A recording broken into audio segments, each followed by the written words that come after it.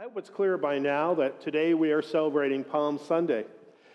And it's interesting to look at Palm Sunday because it's one of the handful of events that are described in all four Gospels. Basically, the major events of Holy Week occur in the four Gospels, but each in a fairly different way. But Palm Sunday has this core meaning within the Christian tradition and within each gospel of communicating who Jesus was as he was on earth and then later in his resurrected form that we experience from Easter onward. Now, this year, the gospel reading we just heard, not the first one we had in the parish hall, but the one we just heard was from the Gospel of Luke. And Luke has all sorts of different things he wants us to notice particularly. Now, one of the things that we have to be aware of is what was going on this day in Jerusalem in the year roughly 33, probably 33 AD, the year that Jesus died. If we are in Jerusalem, getting ready to celebrate the Passover holiday, the major holiday in the Jewish worship calendar. And so people are making pilgrimages, are traveling to Jerusalem from all over the Roman Empire. It is the day to go back to Jerusalem to be able to worship at the temple in Jerusalem, a magnificent structure. By some historic accounts, it was the largest temple of any tradition, pagan or otherwise, within the Roman Empire. People came from miles around who weren't even Jewish just to see this temple. So it would be filling up with people coming from all over the known world to celebrate, to worship God.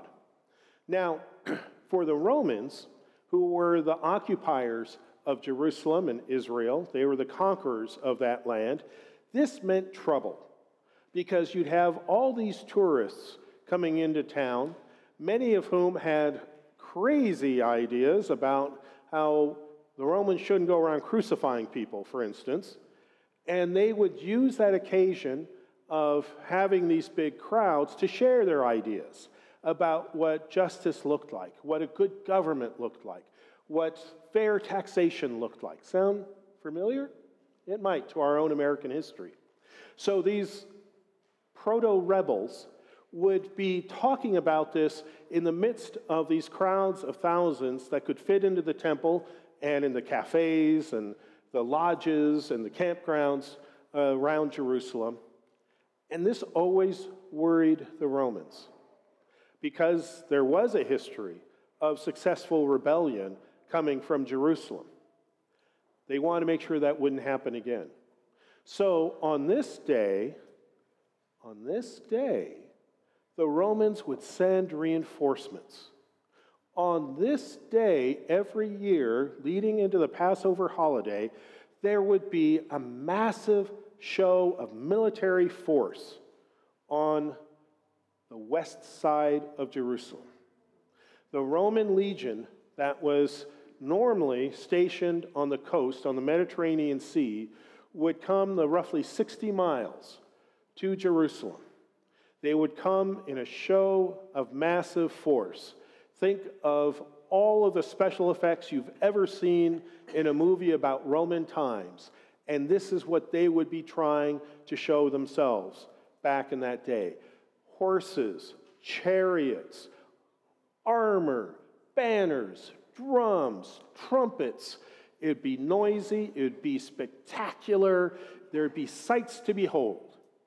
And leading this procession would be Pontius Pilate on the biggest, most spectacular, most angry-looking horse they could find. This was Pontius Pilate leading in his hundreds of troops into Jerusalem to make sure no trouble would start. Now, Luke was well aware of this as he wrote this gospel.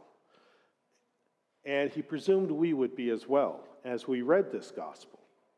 So we go to the other side of the city, to the Mount of Olives on the east side. And here comes another procession, another parade. No horses, no military might, no shiny medals, no drums, no trumpets. It's Jesus. Not on the biggest, angriest horse anyone could find, but on a colt. In the Gospel of John, it's described as a donkey even. It's the opposite of what Pontius Pilate was riding. It didn't even have a saddle. People had to put some coats on it so that Jesus could ride somewhat comfortably on it. It was a visual satire of what Pontius Pilate was doing on the other side of the city. This colt was not covered with ribbons and brass and leather. It was covered with some peasants' coats, and Jesus dressed similarly, not in grand regalia of a Roman governor, but instead as a humble peasant, as he started to ride down the hill of the Mount of Olives towards Jerusalem. Following Jesus was not a massive army, no swords, no chariots, no other weaponry and signs of might, but instead people who were literally taking their coats off and laying it on the road for Jesus to have a sort of red carpet for his colt to walk on. So they were looking even more bedraggled as the dust rose and they became a little bit dirty and dusty and probably a little bit sweaty as well, and they walked into the city of Jerusalem. Now, Roman legions, they had their drum corps, they had various other instruments probably, they had all their sound effects of the hundreds of horses' hooves clopping on the stone pavements. From Jesus' crowd, the footsteps would be fairly muffled by the cloaks on the road, and instead of trumpets or drums, there was the voices of the people saying, "Peace on earth, peace in heaven." And, "Blessed is the King who comes in the name of the Lord." We have the advantage today of having two gospel readings, so you may have noticed in the first reading, there's no mention of a king here. Luke wanted to make a point. Luke wanted to make sure we saw that the procession of Jesus was in opposition, was in direct contrast to the show of force the Romans were putting on the opposite end of town. So Luke has the crowd saying, "This is a king." Luke has the crowd committing treason as they say their hosannas.